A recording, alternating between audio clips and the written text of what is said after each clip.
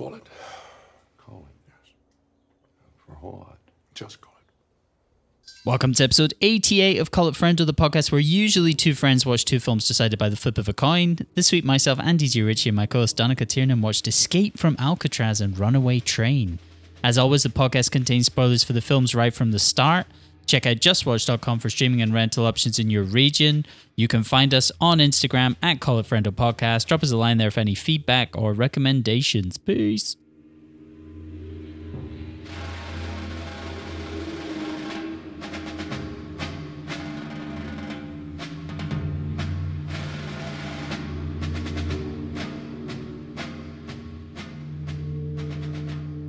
And we're live. We're back. Yeah, man. I quickly realized that I had definitely seen Escape from Alcatraz a lot of times when I was younger. That's hilarious. Yeah. I realized it was a movie that whenever it was on our Irish television, my dad would be like, "Oh, let's watch this." And then I looked up and it was a huge hit in Ireland. Something about it really, whereas something like Star Wars was not. Saturday Night Fever, huge hit in Ireland. Star Wars not. Seriously? Yeah. Escape from Alcatraz, smash hit in Ireland. That says a lot. And it did not do well in terms of Clint Eastwood's career.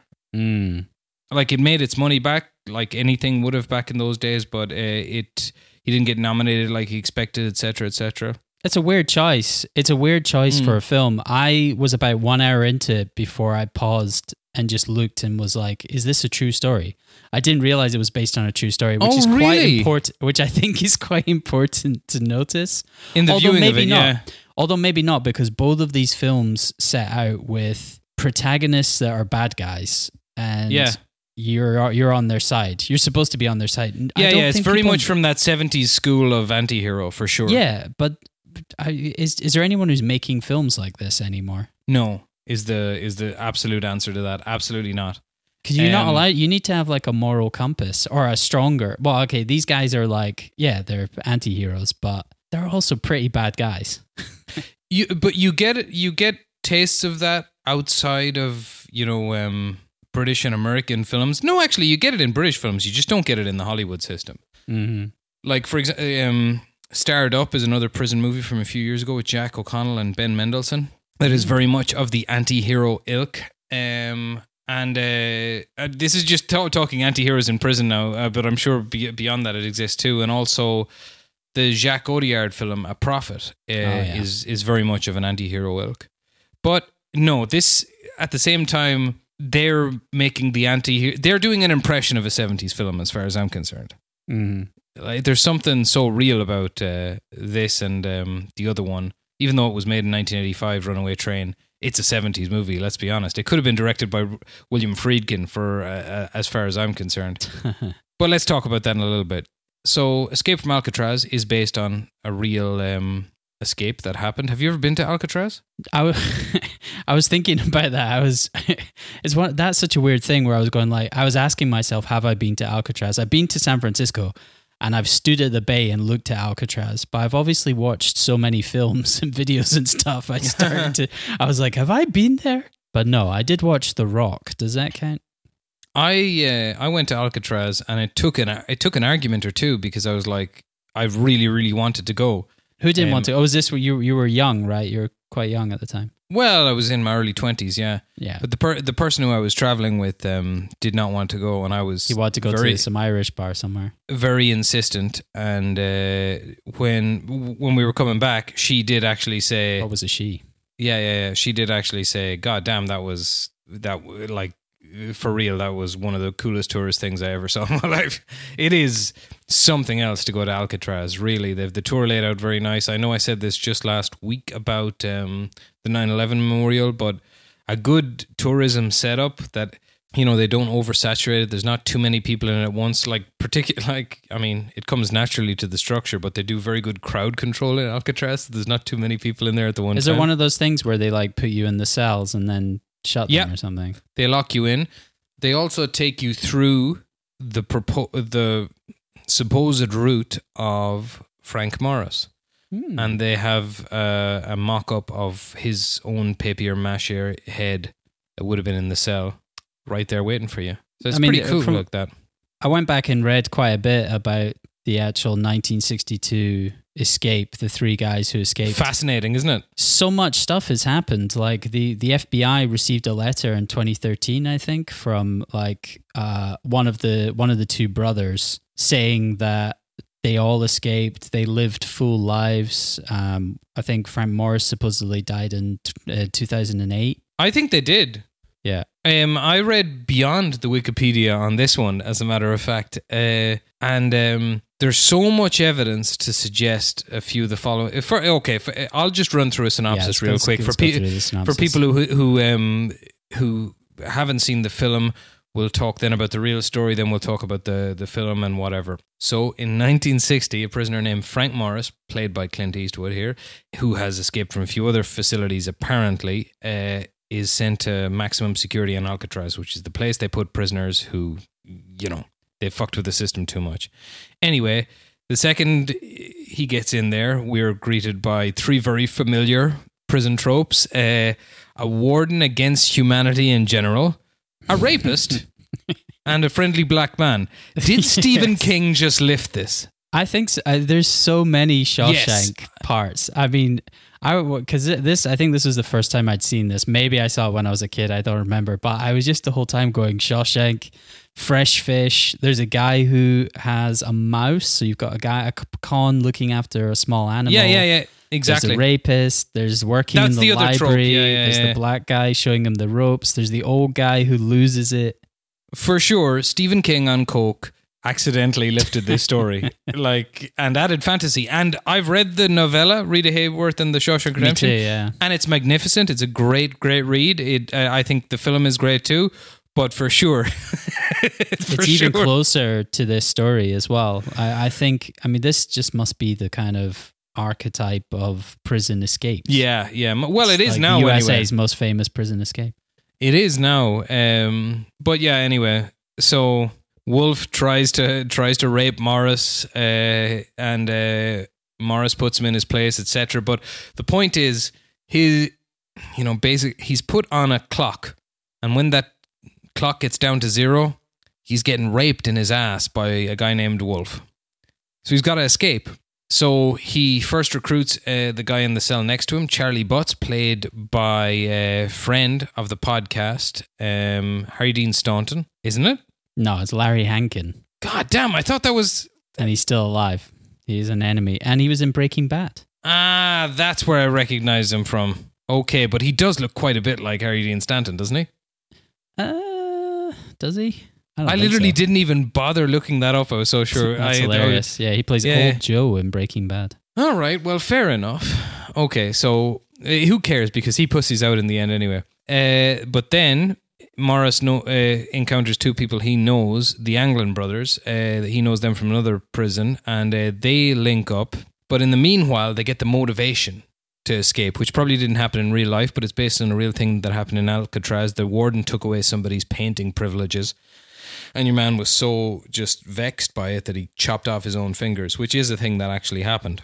Anyway, that, along with the threat of being raped by Mr. Wolf, just amasses, even though they have the support of the black community within the prison, which is pretty cool, because one of the introduction lines that Clint Eastwood makes to the head of the black community, I couldn't even repeat here. Yeah, and that character is called English. Yes, that's right. Was there some irony, because the warden's played by Patrick McGoohan, who was... the prisoner. He was also the king in Braveheart. Is he Edward Longshanks? He's Edward Longshanks. So the problem with Alcatraz is that it's full of English. There you go. And it proper is, yeah. Fred Ward, of course, famous... A young Fred Ward. Yeah, very young. Well, what do you know him from most? Tremors. I would be Naked Gun 2.5, The Smell of Fear. That's solid. When watching this film, I was like, Fred Ward is the 1970s John Bernthal. Excellent call. Absolutely. Absolutely. Yeah, for real. He's a real one. Yeah. Which is the name of John Bernthal's podcast. Is it? Yeah. Yeah, it's just boy shit. Anyway, yeah. So Morris runs into these two boys, and they make this plan to, using papier mâché, to make fake heads and to make fake sink grills. What they're going to do is basically figure out a way to the roof of the prison where they'll have sewn together raincoats in a way to make a raft, and they'll paddle off the island and escape. When it eventually gets to the night of it, Charlie Butts kind of pussies out, and then he turned out to be a rat in real life. Actually, yeah, he ratted them. And he all also up. he did that. The real Charlie Butts, I can't remember his name, his real name. He got sent back to prison multiple times and ended up dying. I think he had a pretty tragic death as well. Well, so anyway, that's what happens if you puss out and don't go through with the plan. If you're a rat as well. But actually, it's because of his ratting that people have been able to piece together so many clues about what might have actually happened to these guys. Anyway, Butts pusses out. They get the flotation device going and they paddle off the island. The warden finds the symbol of mental freedom on a rock, this little flower that the various characters have been, and in a perfect Don Siegel jobbing director moment, he's just like, all right, and that's a wrap. That's what we're doing with this this airport book of a film, and they wrap it up like that, and we get a little bit of an epitaph. And I was struck by, like, using big words, let's say in the post 9/11 era, with this probably directed by Paul Greengrass. The attention to detail rather than the poetry of the real would have just been a completely different film. It would have been the first 8 minutes of this film are basically wordless, and it's just him on the boat. It's Frank Morris, Clint Eastwood it's on great. the boat I love being that. transported to Alcatraz. Yeah.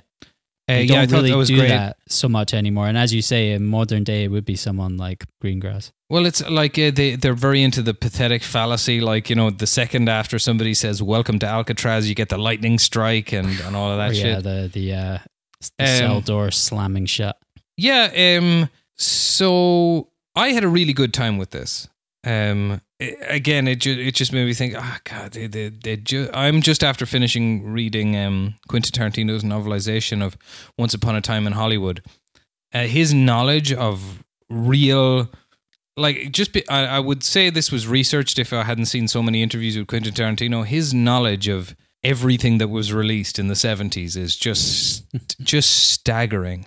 But the fact is, then, if you go back in the 60s and 70s, Hollywood they were just churning out films like this, and they were all getting cinematic releases because there was no VHS. Everything was getting a cinematic release and could make some money if it was okay. They'd be making films for nothing. This, despite the fact that it cost like a lot of money for the day, $8 million, it felt like one of those just jobbing 70s movies. It felt like, well, I've only seen 2 or 3 other Don Siegel movies, but let's see, I've seen Dirty Harry, I've seen the first Invasion of the Body Snatchers. I think I saw The Beguiled. Yes, I've seen The Beguiled, actually. That's the one in the Civil War. They also, together, they made Coogan's Bluff, 2 Mules for Sister Sarah. Okay, yeah, and this was the last time he collaborated with Don Siegel, right? Yeah, they got into a big argument because Clint Eastwood always worked with Warner Brothers and he wanted to make it a Warner, but Don Siegel took it over to Paramount and it caused a huge feud. They never made another film together after this. Even though he dedicated Unforgiven to Don Siegel. Well, I guess he learned his lesson.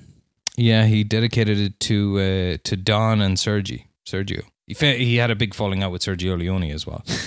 Clint Eastwood, famously difficult man to get along with, especially by, I think, his partner of 10 years, lady who was an actress as well. Not doing her justice, but we'll get around to her, I suppose. Sandra Locke? Sandra Locke, yeah, that's right. She got treated he kind of used his various influences to just stop her ability to work. He sounds like a real prick the more you read into Clint Eastwood, to be honest. Sounds like a real dickhead. I wouldn't say this off of many people, but from gossip, just from gossipy accounts alone, but he sounds like a real piece of shit. People say Robert De Niro's a real piece of shit, basically because he's not approachable in any way. And I can kind of be forgiving of that in a way because he's one of those people I classify in so good at acting, he's probably crazy. So I guess he doesn't like the attention, so to speak. Clint Eastwood definitely is not in that camp. Sergio Leone said about him, He's got two modes of acting, hat on and hat off. But yeah, if you just read about his personal life, man, he just sounds like an awful piece of shit, really. He's probably just, I don't know, he's like a product of his time a little bit as well. I'm gonna give him a bit of a break. Fair. Okay. So, all right, we can get into talking Clint if you want. I personally, as far as separating life from art goes, I love Clint Eastwood. I'm a huge fan. What about you? I don't know. I mean, yeah, he's got some great films, but I think as he's got older and older, definitely. I mean, there's a point where he's churning out. You have to separate the acting from the directing, because in his later life, he's that kind of one take directing where he's like, one take, okay, print it, let's move on. Yeah, I don't believe he did that with the likes of Unforgiven, quite frankly. No.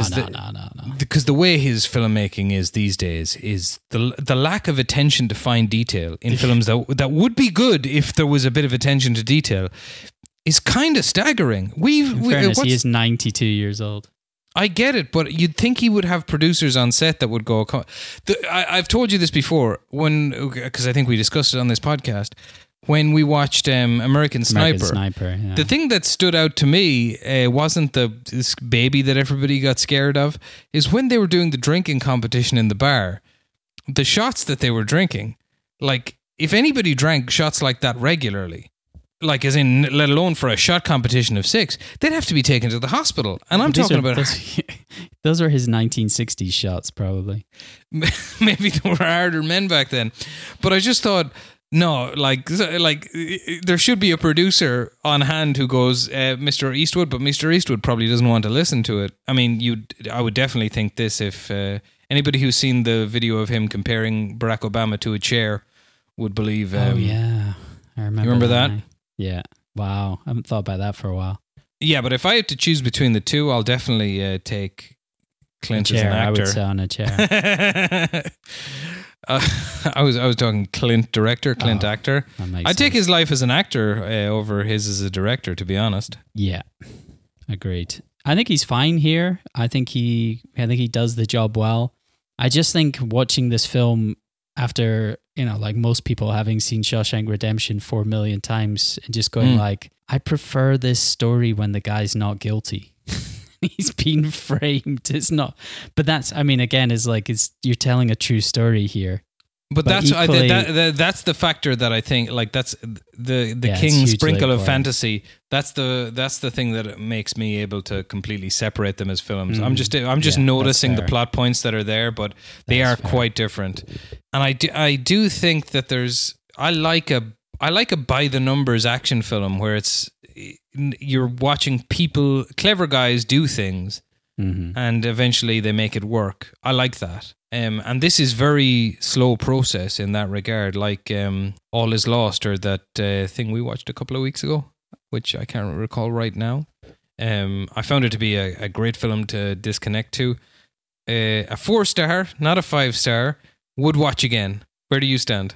Yeah, I definitely enjoyed it. Like I say, when I stopped the film after 1 hour to check if it was a true story, and when I found out it was a true story, I could kind of follow along a bit better and go like, okay, I can make peace with the fact that I'm not really supposed to like these characters necessarily. I'm just supposed to follow them. If somebody pitched this screenplay and it wasn't based on a true story, you'd be like, what's this? Why is this happening? What the fuck is this? What are you talking about? Get the fuck out of here. Yeah. But yeah, I mean, it was like, they managed to build up a lot of tension, surprisingly gory. The chopping off the fingers, etc. Violence is great in it. Yeah, it's very violent. There's certainly a lot of threat. But like both of these films are of their time where, I mean, apart from slurs that are being thrown around, but there is just a lot of kind of like, are you jiving me, sucker? Yeah. And unfortunately for him, and we'll get around to this, but Clint doesn't exactly get the anti-hero of the week this week by any stretch of the imagination. That goes to somebody else. So, you want to talk a little bit about what actually happened? Yeah. So, I mean, my understanding of what happened was like Alcatraz was about to close down anyway. Yes, that's completely correct. Robert Kennedy was the Attorney General, and basically like Alcatraz was falling apart, which is, I mean, it's shown in the film that the seawater or sea air had started to attack the concrete walls, which were now sort of kind of falling to pieces. They didn't have any money. The place was a shithole. And so it was going to get shut down. Like Robert Kennedy had already sort of put the ball into, things were in motion. But then when this escape attempt happened and when the escape was successful, that was the final nail in the coffin for Alcatraz. Actually, the one thing that's mental to me about both of these films is in the 1960s or even the 1980s, the concept of a maximum security prison looks like a summer camp if you compare it to like Supermax now, like Florence, like Florence, Colorado. If you compare that to these prisons, you're like, these guys have got art classes, they can do whatever they want. The other one's got like a prison boxing match. Yeah. All kinds of things going on. But anyway, so back to the true story. Yeah, so about the four boys, the name of the real guy was Alan West, and he became a career criminal. Then you have the Anglin brothers, who were just, I mean, they were kind of career criminals as well, but they were kind of just being led along by Morris. Morris, in the meantime, had a freakishly high IQ. He would have been. I thought it was like 132 or something. Well, he would have been in the top 1 or 2% of the national average, from what I understand. He was a very, very smart man, and we're told that in the film by the warden looking at his notes. Oh yeah, that's right. Extremely high IQ. But there you go. That's just good old fashioned 70s movie making. Do you know what I mean? I didn't mind it. I was like, okay, he's smart. Now I know. And well, I mean, the escape was perfectly pulled off. You know what I mean? What more can you say of them? But the part that's quite interesting is the aftermath, because of course immediately everybody is saying, oh, they must have drowned in the bay or whatever. But then you've got all these sightings that, once strung together, they do have that feeling of, why would so many people lie about this? Because there are insane lies, and and that's a real factor that police always have to take into account, particularly if there's an unsolved mystery that some lonely person just calls up and says, I saw this person, whatever. But the people involved, talk to me. The people involved are like family members and people close to them, and there's a lot of deathbed confessionals going on and things like that. They've also analysed photographs and said that they were pretty sure that they were real. Of the Anglin brothers. So are you talking about the ones at their mother's funeral? Something like that. They were spotted all over the place. That's the thing, though. There's like some of it. At their mother's funeral, 2 oddly dressed, freakishly tall women showed up to mourn. And Solid. Reportedly cried. I respect that. I mean, in 1962, to go off the grid after you escape from prison is a lot easier, obviously. As the years pass, it gets harder and harder. Yeah, so a lot of what I read reckons that they opted to just follow Morris, and because he said to them, look, if we're going to get away with this, we need to do A, B, and C. So get organized, say some goodbyes. Morris only had one person to say goodbye to, kind of, and that was his brother, but he wasn't really close to him. And reportedly he did, and it was his niece gave away the game years later and said, yeah, I remember my father met up with who said it was his brother. But a lot of people reckon what they did was went first of all to Mexico, and then the Anglin brothers showed up in somebody's research somewhere, or almost got caught, something like that, and then they went down to Brazil for a few more years. But they reckon that all 3 of them finished off their lives in the US. It's such a pity that somebody wouldn't just spill the beans and solve the fucking mystery. Just do the world a favor, you know what I mean? I mean, my understanding of the letter in 2013 that they received was that one of the Anglin brothers, like the other two guys had died, and one of the Anglin brothers was like trying to get medical care because he was dying of cancer as well. And he basically said, yeah, we've lived all right. He said, I made a good choice of coming back to the USA to get end of life care. I mean, they're all dead by now, for sure. Yes. No matter what. They've still got like an open case file on them until 2030, when they would all be 100 years old or over 100 years old. Like they set that for like a specific period of time. So like the case will be closed in 2030, I think. Well, I liked it quite a bit, to be honest. I got along really well with it, but not so well as the response film, I have to say. For a split second last week, I thought I had seen Runaway Train, but I think I had seen some other film with a similar storyline. I don't think I had ever seen this film, and I think this film is fucking superb. Shall we? I'm going to start off. Let's go straight into the synopsis. Let's go synopsis first. Yeah, let's go synopsis first. All right. So, yeah, we've got Runaway Train. The film stars John Voight as Oscar Manny Mannheim, a bank robber imprisoned at Stonehaven Maximum Security Prison in Alaska, which looks like Arkham Asylum. I mean, that does look like a rough prison. There's like burning toilet paper going flying. Yeah, it's in out the Alaska as well. Like. It's such a cute, like a heavily populated prison, and it's in the middle of nowhere in the most extreme part of the US. But anyway, so he's this prisoner, Manny Mannheim. He's been in solitary confinement, welded into his cell for 3 years by the sadistic warden Rankin due to having broken out twice before. Yeah. After Manny is stabbed at a prison boxing match, which they apparently have. Oh, it's brilliant, that scene. A stabbing orchestrated by the warden, no less. He decides to break out again, gaining the help of wacky young con Buck McGee, played by Eric Roberts. The two men use a laundry cart to get past Tiny Lister, playing a guard.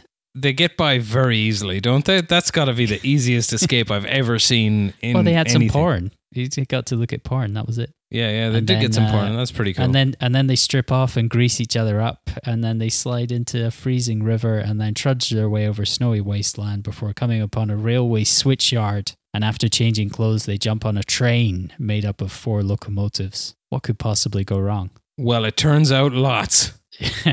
Was seemingly at that exact moment, the engineer driving the train has a heart attack and falls from the lead locomotive dead. A fantastic coincidence, and one I'm still happy for. Fair play. Wait till we get to Rankin on the helicopter. As the unmanned train accelerates, the staff of the signaling office make a series of efforts to stop it using their newfangled 80s tech. Just before attempting to derail the train, they hear the train horn being blown and realize that someone is on board. And that someone turns out to be Sarah, played by Rebecca De Mornay, a young ostler, apparently is the name of her job, who rather impressively knows next to nothing about trains.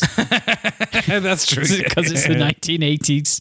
They ask her, do you know how trains work? She's like, no. No, I don't know anything. I'm just on one. Leave me alone. I'm just a lady on a train. That's true. That's a very fair criticism. As this is going on, Warden Rankin has been flying around in his helicopter searching for Manny and Buck, but really just searching for Manny because he wants to have a showdown with him. Oh, totally. Could have just left him, could have just gone away, but no. Manny, they're Buck, the same and Sarah, person. Yeah, they're flip sides of the same coin. Manny, Buck, and Sarah. There's one point Manny says, "You got to do what you got to do, and I got to do what I got to do. I got to make. I take scores. You try and stop guys like me." I know, right? Manny, Buck, and Sarah start working together to shut down the locomotives. However, getting to the front of the train is a nigh on impossible task. Buck tries before freezing his balls off and opting to retreat, only to be greeted by Manny telling him to get back out there, sucker. Yeah. Leading to a confrontation between the pair. Manny's kind of right. Manny, holding Buck at knife point, realizes in an "Are we the baddies" moment that he's become a bit of a dick and apologizes to Buck for losing his humanity in such a terrible manner. As the train hurtles towards its impending doom, Rankin, for some insane reason, decides to get lowered from his helicopter onto the runaway train. Yeah, that's madness. To have the showdown and kill Manny.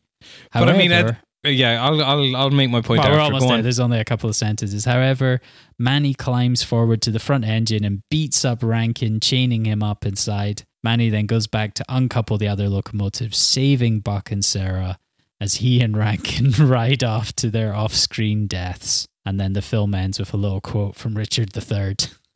What's so wonderful about this film is it knows exactly what it is at all times.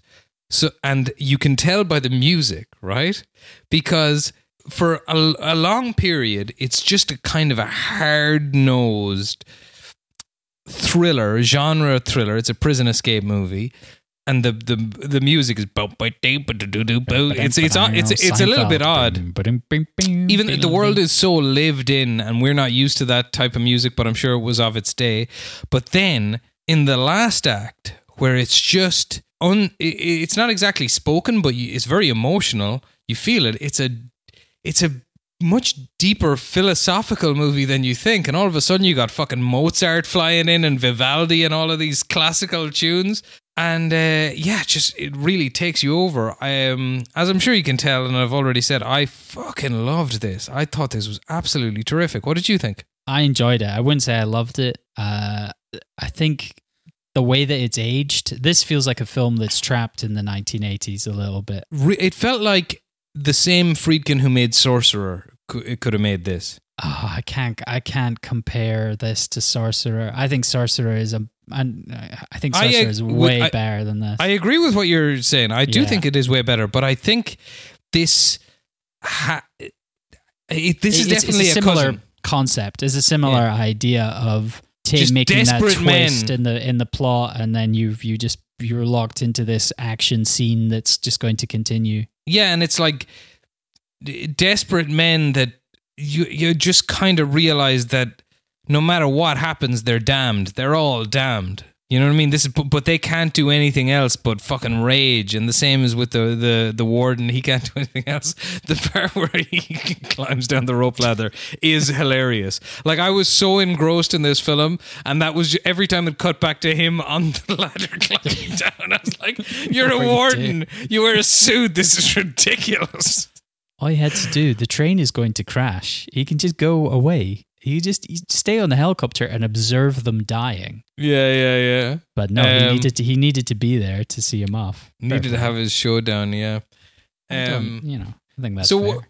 What were the issues you had with it before I pile on about everything I loved? I found the dialogue quite hard going.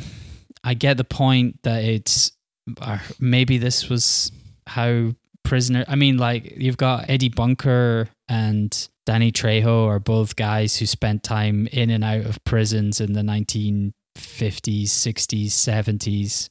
So they're both heavily involved, especially Eddie Bunker, one of the co-screenwriters. So I mean, if that's what Eddie Bunker says, that's how people talk to them, fair enough. But maybe my problem is more with Jon Voight.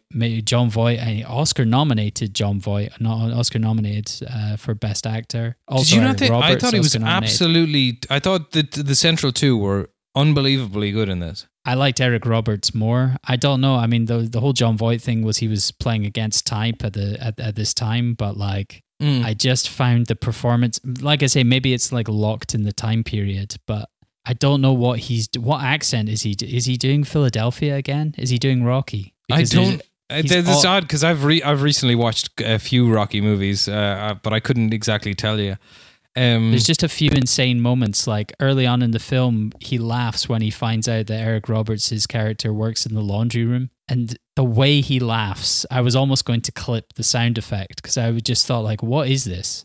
Like, See, most of my problems were with character, nothing to do with the action. I enjoyed all the action. Like, most of my problems were with dialogue and character that I just felt, they just feel weird. It's not a surprise to me that the director was Russian. He's like one of Russia's like most esteemed directors. He made a very good film last year that I really recommend. Yeah, it's very good. Comrades, I think it's called. Right. That's the one about like a kind of a massacre. Like 20-something people were killed in a Soviet time. Yeah. It's very good. And Andrei Konchalovsky, he made his magnum opus, of course, Tango and Cash, which unfortunately he was fired from. I like I think Jon Voight's character in a way makes sense in this because he's a madman. He's a bit of a wild card. I know the laugh you're talking about, and I thought it kind of made sense because he's kind of not of this world. Fair, he has been in solitary confinement for 3 years. I'll actually give him a bit of a break on that. And I thought, I mean, you know the film Bronson and how surreal it is. I thought this was like his performance was like Bronson minus the surrealism. Like I thought it felt grounded, it felt real to me, and he felt like a really dangerous person. That was the thing. At no point does does it feel like Eric Roberts is safe in this? Manny could kill him at any moment because Manny is an insane psychopath. I think that's fair enough. I don't think I read that early on. I think I saw Manny, for some reason I was kind of reading it again more of like, this guy has more of a moral compass, but I guess the point was like later on he realizes like, you know, I'm human. I'm the worst kind of animal. I'm a human. Yeah. I mean, I ate up all of that on the nose philosophical stuff. I love it. I even like Rebecca De Mornay's. Really? You know, because I like just strictly speaking in a movie, because that's the thing, right? This film has a great way that it moves from, you know, what I call Storyland. It moves from what feels like lived-in gritty realism until the last act when you realize, oh no, this is 100% Storyland. This is a story, but they have given the world gravitas. Maybe it's with the help of snow. I think that all the trains... Snow's great. I could have watched 2 hours of just a camera on the front of one of the trains going through the train snowy stuff Alaska. is shot so well. For 1985, I can't believe how well it's shot. The action. The part where Buck is trying to jump to the other train and he's too much of a pussy to do it.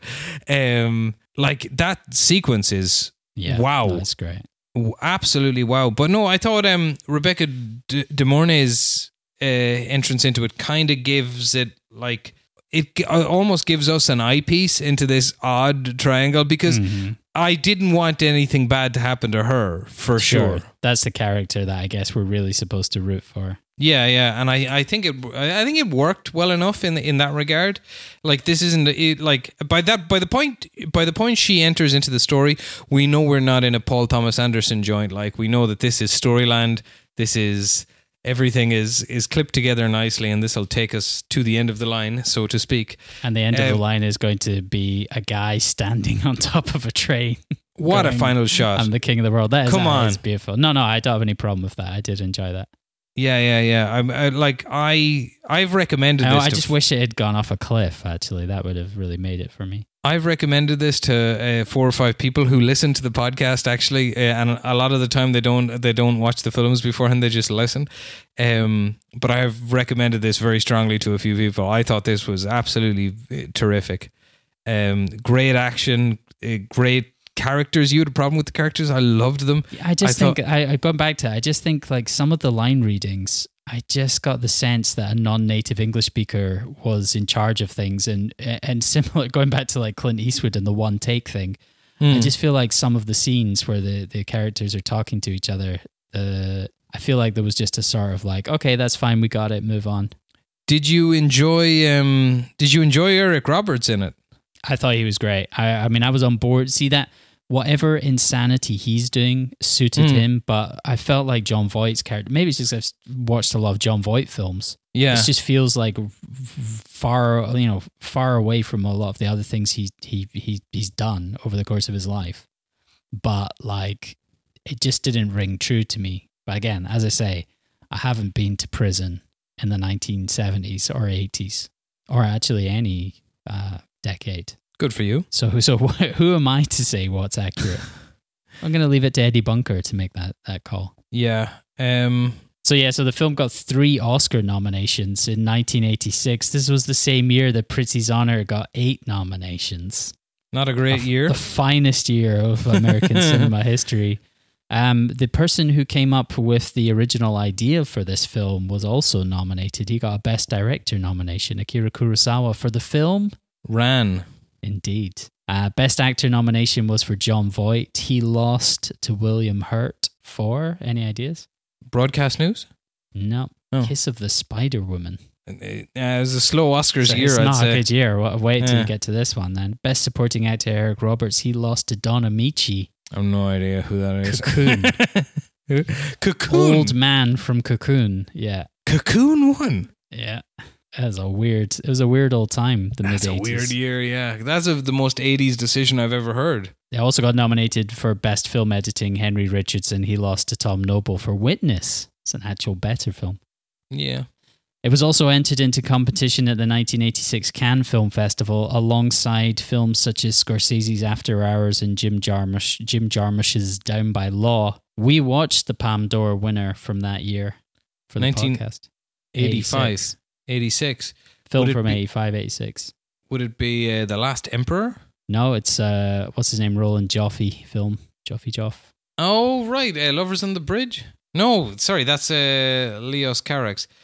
Joff. Don't tell me this, and you can Ennio Morricone. You can cut. Oh, yes, of course. Sure, it's The Mission, isn't it? Yeah. So a weird year, all in all. Indeed, I guess yeah. maybe the mission wasn't at the Oscars the same year as it was at Cannes. I don't know if there was like a separation there. I'm going to say this. Out of all the films you've named just there, I think Runaway Train is the best. Would I go The Mission or Runaway Train? I'd go Runaway Train. It's a hard one. But it's definitely between those two. Yeah. I had a great time. This gets a high recommend from me. So glad I got around to watching it. I will be watching it again. Hell yeah. Here's some of my other notes from this film. I said weird sound mix, ADR ? Am I supposed to answer that? Nah, these are just some general comments. I'll just give you some comments here. Real 80s slow-mo, 80s soundtrack. Eric Roberts is magnetic, unhinged. Yes, he's very good. Find a Hoppy's man ass too. who was that? Yeah, absolutely. Well, here's the find a man who looks at you the way John Voight looks at that train. Here's some of my Alcatraz notes. I've got Charlie Butts turned 35 today. That's another rough 35-year-old. That's a rough paper round again. They have a blues band. I forgot about that. They get a blues, but they're playing in a blues band. Who? Oh, in Alcatraz, they have a blues band. Yeah, my God. Frank Morris has got a fucking accordion. Yeah. Well, that's he ordered that and then adjusted it as a way to inflate the raft. They don't show it in the movie, but that's how he did it in real life. That's pretty genius. I mean, this is the thing. Like, all of this got me reading again about Florence. Like, the U.S.'s only supermax prison, which it's gonna have to get shut down at some point because prisoners spend 23 hours a day in solitary confinement, and then they get 1 hour where they walk around a tiny yard outside, and then they go back to their cell. And the cells are all made of like this formed concrete, so there's nothing can be broken off. There's basically no privileges. It just seems like insane torture. So it almost does qualify as what do they call it? Cruel and unusual punishment. Yeah. It's insane, and there's no way that anyone will ever break out. Like, it's impossible to break out. Is this one of the places that Louis Theroux was at one time or another? I don't think you can get into Florence. It's like it's got like all of the most high profile US criminals are there. Chapo's in there. One of the Oklahoma bombers, the one that's still alive. The Boston Marathon guy was in there. Dozar Tsarnaev or whatever he's called. Well, you know why they're in there? To keep them safe from Mark Wahlberg. That's it. He would have his way with them. Before he fixes America. Yeah. Yeah, I'm looking at this place now. It looks fascinating. It's insane. There's a film coming out. I think Julia Roberts is making a film about it. Some kind of... Oh, well, that's exactly who we need. I think she's making a film about it. But it must get shut down at some point. It's just crazy because I don't think they need Supermax. I think some of these people are so high profile, they couldn't mix with regular prisoners, but you know, some people are in there just similar to Alcatraz because they escaped or they murdered. Are people still escaping from prisons? I assume so, yeah. Shame on the prison system as far as I'm concerned. How can you not stop guys from escaping? Especially nowadays. Yeah. As soon as they get back home and fire. Do you know Eric Roberts was estranged from his sister Julia Roberts for many years? Yeah, and John Voight was similarly with his daughter, Angelina Jolie. So that's they both had weird kind of drug-fueled periods, which I think might have harmed their overall careers. I mean, Eric Roberts was great in the 1980s, and then he really dropped off the face of the earth for a period. Yeah, last thing I can remember seeing him in is he's in, what do you call it? The Inherent Vice. He's in Inherent Vice. He's in one of the Batman films. What was he? Was he in? He's in Dark Knight. He's the guy who gets dropped off the roof. He's one of like Falcone or someone. Yeah, he breaks Swear to me. He's the guy who gets that line. Swear to me. solid. Respect. Yeah, I mean, this was a fairly, I don't know, like a standard action movie week. Disagree. Thought it was great. Really enjoyed it. Hell yeah. I think they're fine, but good violence too. But I don't think I would revisit either of these films anytime soon. Oh, okay. I like if Escape from Alcatraz was on, I'd tune in at any time. It's very easy watching, but I would definitely like if I had an afternoon, with a couple hours to spare and doing nothing else, I would. How totally are you watch watching this? This is probably quite a key point. Are you watching this on like a massive TV on your massive TV? Yes. Yeah, I was watching it on like a laptop screen. That must have done something as well. I mean, I have headphones on, so there's that. But yeah, I think you're getting a slightly better film experience in some of these. Might have been getting better bang for my buck, yeah. But I've got a big TV here, and I just need to get an HDMI cable, and then I'll be able to watch stuff in slightly better system. But I mean, there's still a very important question. What the H do you want to watch next week? Well, I have picked a film for 2 weeks' time. Next week, we're going to be watching the Midnight Club. Midnight Club. Yes. Very excited. Mike Flanagan series. But for out 2 weeks' time, on Friday, I think. Yeah, the 7th of October. Very excited. But for 2 weeks' time, I've selected a film that I didn't know existed until about a week ago or so. I've absolutely no idea how I came across this. I can't remember at all, but it is called The Razor's Edge. It is a remake. I think it's a Somerset Maugham novel. It was originally made in the 1950s, the first version, I think, and this remake was made in 1984, starring Bill Murray in a fairly serious role, which I think was quite hard for audiences to take. But yeah, that was my choice. Okay, cool. Matching up, stepping up to the line against The Razor's Edge, I have some heavy stuff going on.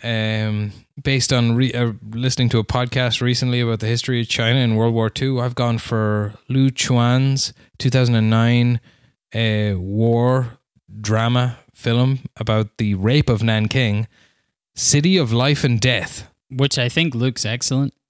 It does look excellent. I've seen the trailer like many times. It looks pretty incredible. I know it's going to be hard. I know that will be hard watching if it wins, but yeah, I think it looks great.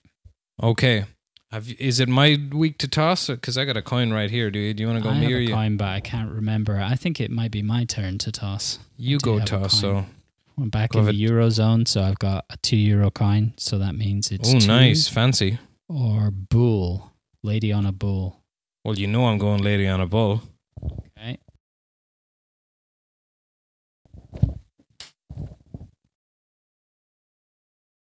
It is 2. Oh, what?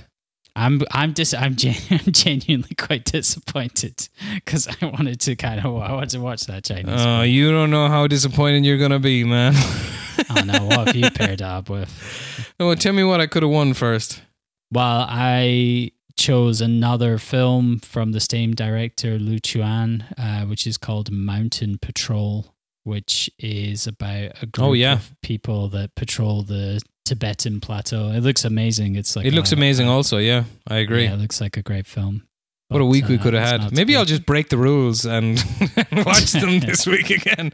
No, I don't think we'll have the time. I don't think we'll have the time for much. No. I don't think we'll have the time for much.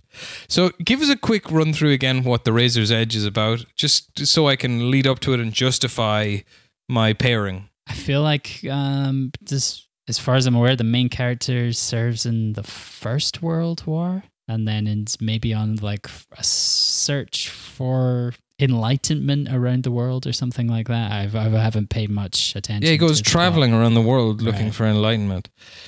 So given the epoch and given the search for enlightenment, I've gone with Warren Beatty's 1981 epic Reds. Okay. Have you ever seen Reds? I don't know. I might have. I have. Oh, it's the whole communist thing. Yeah. Oh, yeah, maybe. A long time ago. Now, it is great. It is really, really great. Yeah, it's 3 hours 15. Yeah. I mean, we can manage that in 2 weeks, right? It's nothing. Yeah, it's fine. And as I can remember, it is really, really something else. So, yeah, That's what we're doing. The Razor's Edge versus Reds. Mm-hmm. And maybe I'll watch Study of Life and Death as well. Who knows? If anyone wants to check out The Razor's Edge, it is on YouTube last I checked. Oh, right. Okay. Well, that's exactly how I'll watch it then. Mm-hmm. Nice one. Well, then until next week in the Midnight Club, I guess it's bye from both of us. Yeah. Goodbye. Goodbye. I love you. Bye. I love you too. Bye.